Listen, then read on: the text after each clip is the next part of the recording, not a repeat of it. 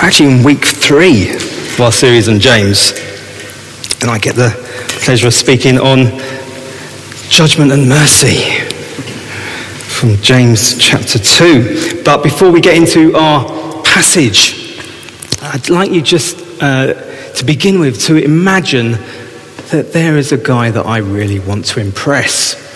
Now, I don't know this guy very well. I know him mainly by reputation. And he owns one of the biggest houses on the avenue in Lower Sunbury. He also owns a whole fleet of really expensive cars, including one for each of his grown-up children, because he's quite a generous guy like that.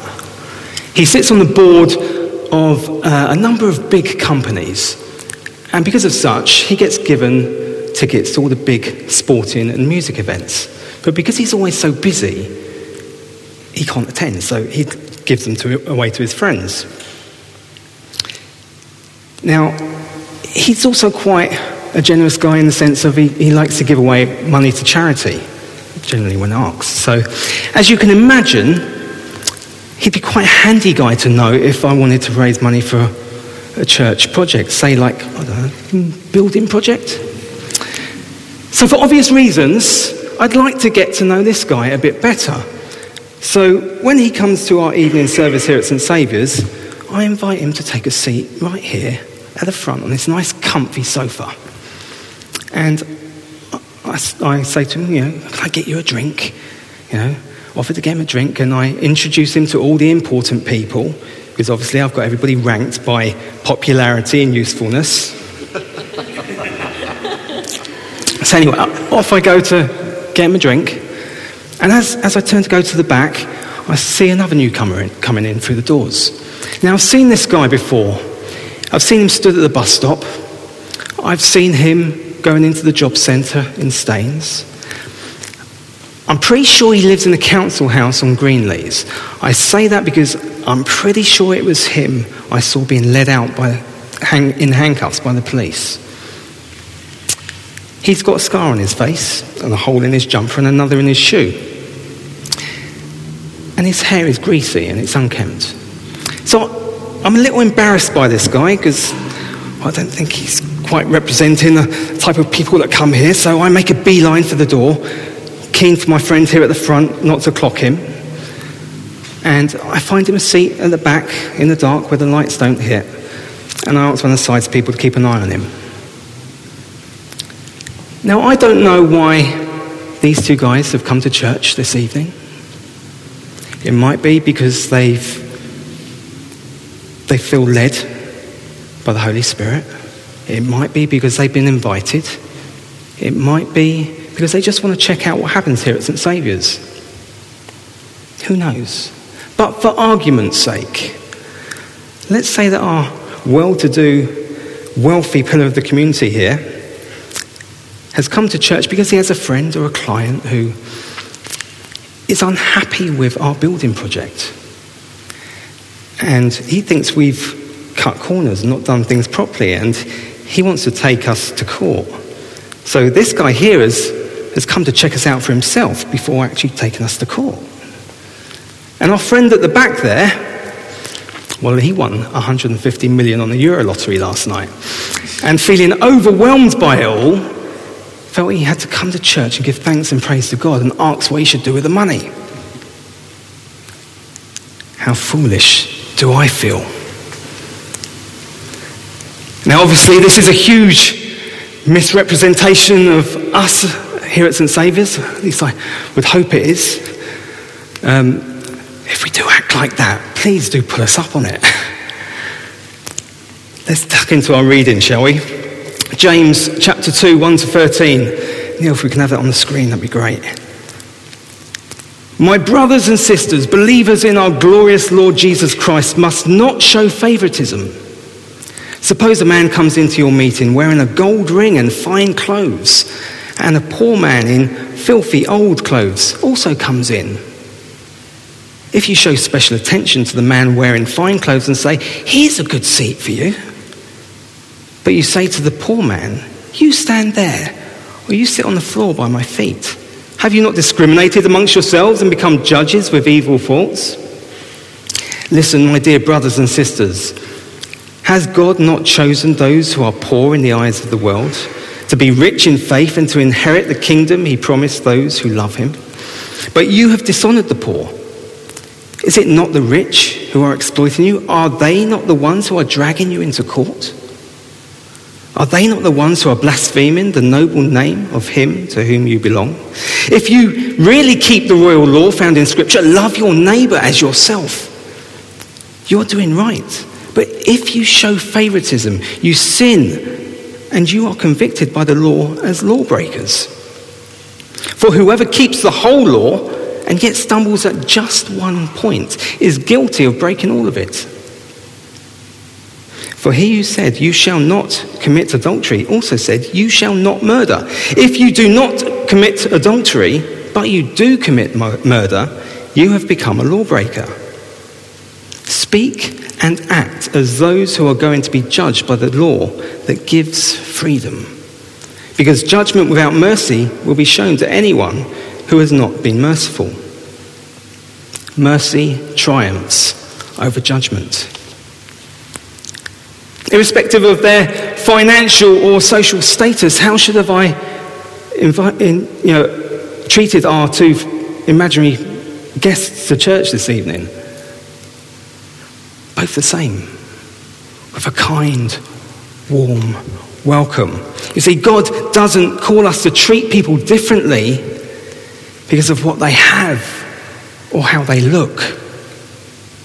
He calls us to treat everybody the same, with love and compassion, with respect and friendship. Not only that, but the Bible goes one step further and says that failure to do so is a sin. To judge one person over another is sinful, verses 8 and 9 of our passage. We are called to love each other as we love ourselves. And failure to do so is no less serious than sticking a knife in someone's back. We all judge people to a greater or lesser degree, whether it's their looks, their clothes, their mental capabilities, their physical impairments, their social standing, their friendships. Maybe it's their family that you judge them by, or their wealth.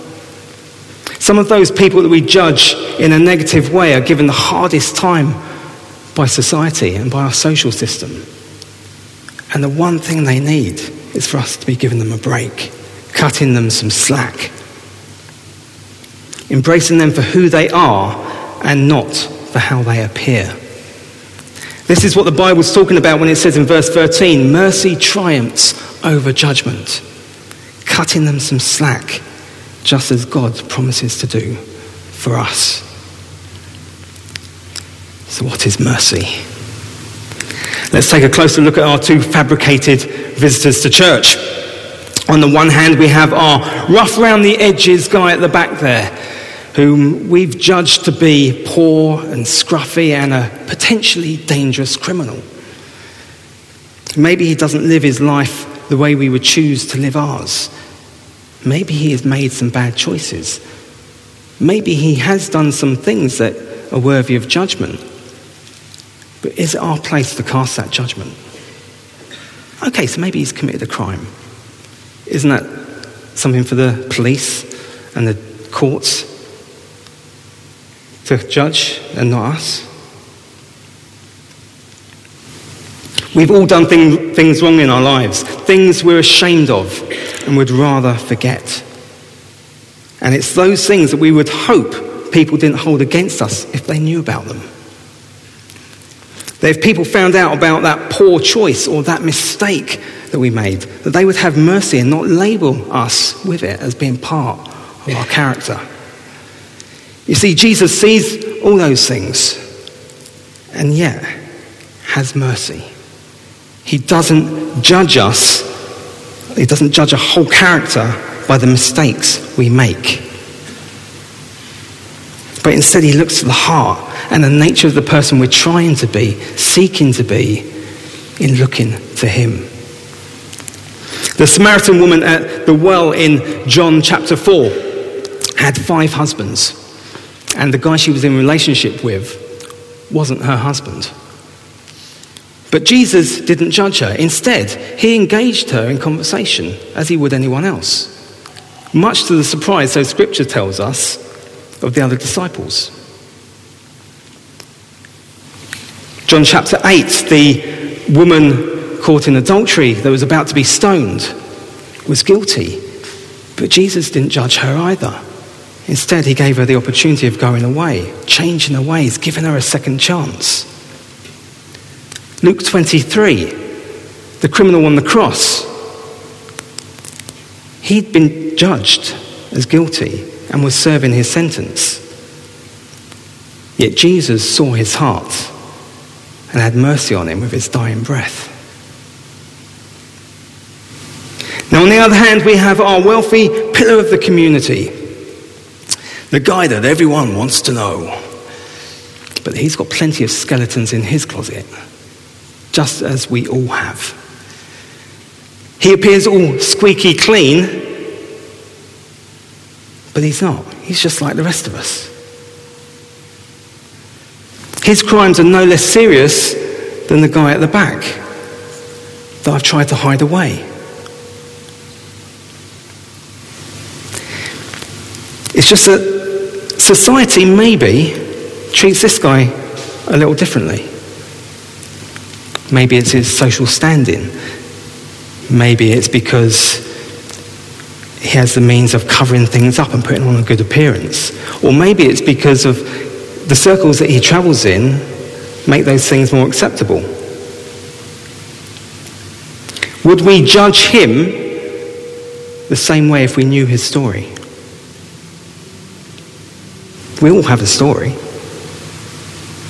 And everyone has deep-rooted feelings when it comes to the pain and regret of the things we've done wrong. The guilt that can sometimes tear us apart, both emotionally and physically. Jesus encountered plenty of people on both scales, the poor and the needy, the outcasts of society for whatever reason, and the rich and the powerful, the religious elite and the community leaders. They're all recorded in Scripture as having had encounters with Jesus. He could have snubbed all of these people if he chose to, but he didn't. No matter what their appearance or social standing, Jesus treated everyone the same, with love and compassion. Sure, he grated with some, those who didn't want to know him or understand him, but apart from his cutting remarks to the Pharisees, which incidentally were there to snap them out of their religiosity, to draw them to a place of grace and compassion, apart from those comments, did Jesus ever choose to speak badly of anyone or slander anyone or react to them any differently because of their looks, their health, their finance, or lack of? If anything, he chose to show them more mercy because of their lacking, stooping low where the lofty elite daren't bow, healing the soldier's child and the blind beggar alike, befriending the tax collector and the prostitute. You know, it's interesting when it talks about Zacchaeus in Luke 19 and the shock at Jesus going to his home to eat with him because of who he was. It implies that Jesus was used to go into the homes of people of a better standing, of a higher social standing. So as we see with our friend here sitting comfortably on the sofa, or maybe at this point he's uncomfortable on the sofa, even those with money and power have a story and their own struggles. The same as those characters in the Bible. But Jesus doesn't judge them either. Instead, he had empathy with the rich and the likes of Caiaphas and Pilate and the Jewish leaders. He identified with the struggles of wealth and power, and he expressed to his hearers how difficult it was for them to enter into the kingdom of heaven. So not only do we need to have mercy with those whom we can see their struggles, but also with those to whom we are blind to their struggles. Which brings us back to not judging people by their appearance. It's not our place to judge, but we can have mercy. Next time you see a homeless person on the street, maybe stop and ask them if they're okay. Maybe offer to buy them a cup of coffee or a sandwich. You know, sometimes it's the simple things that make a difference. Next time you hear that someone's got in trouble with the police, instead of condemning them, maybe give them a shoulder to cry on. Next time you hear of a marriage breakup, maybe don't take sides, but offer impartial friendship and a listening ear. Next time a colleague makes a mistake, well, maybe cut them some slack.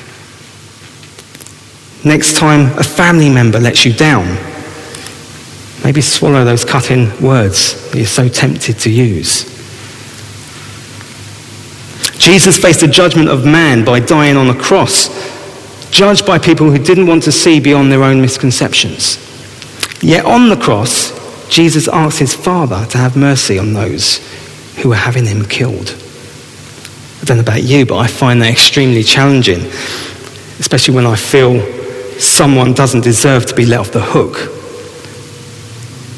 Or when I feel like lashing out because I'm the injured party. Or because I know, or I think I know, that a certain person deserves to be judged for what I think they've done.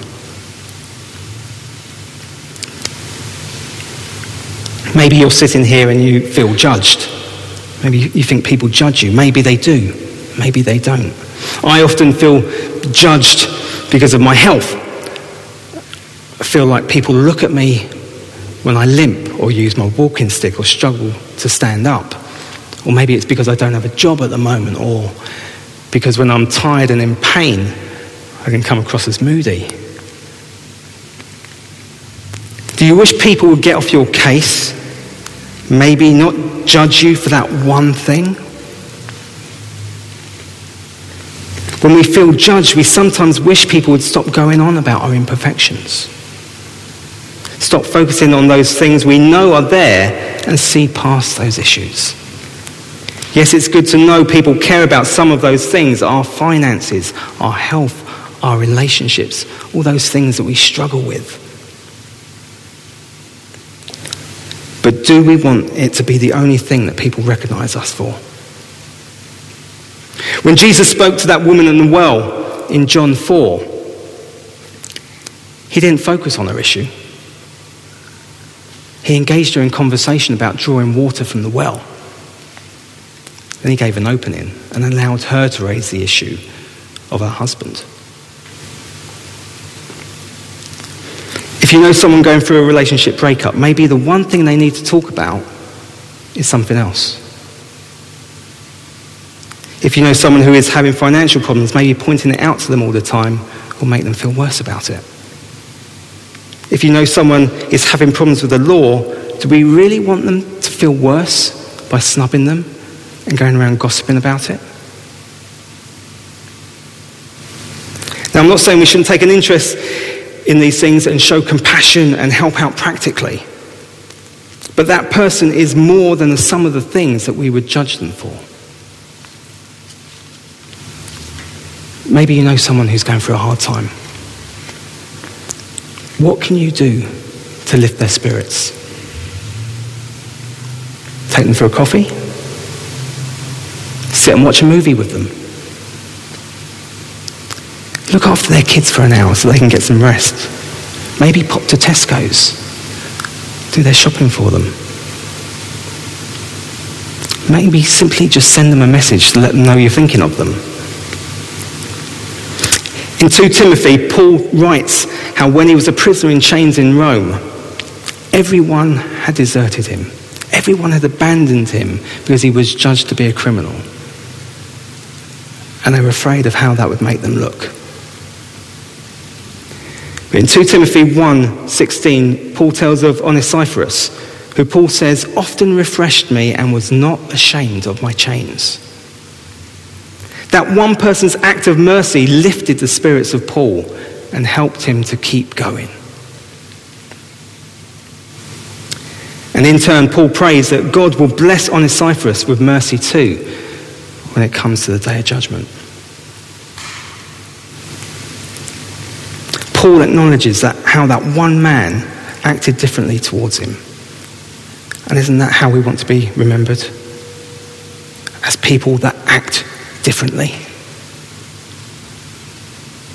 As those who act as Christ Jesus would have.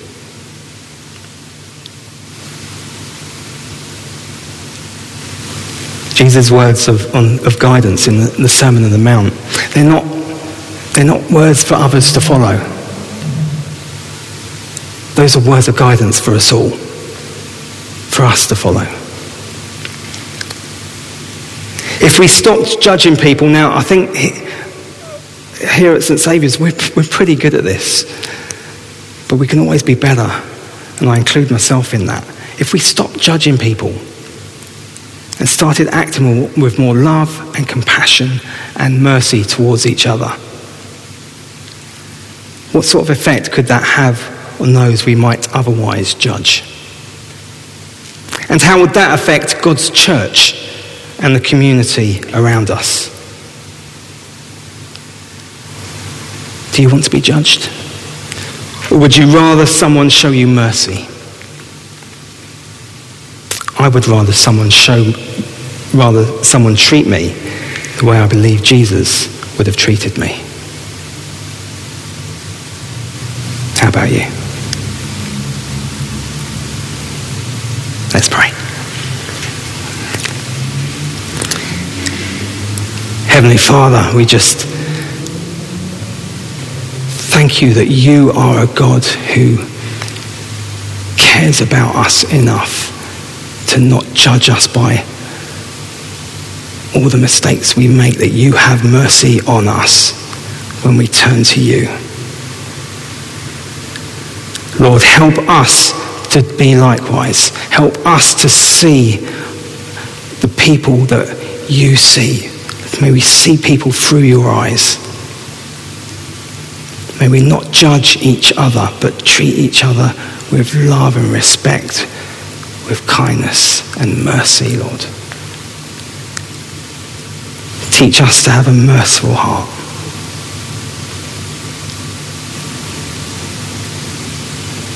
Help us to see people differently, the way you see them.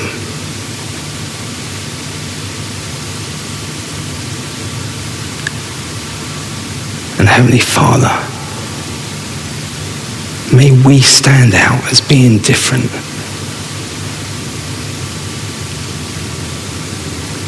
May people see the love of Christ through us. In Jesus' name, amen.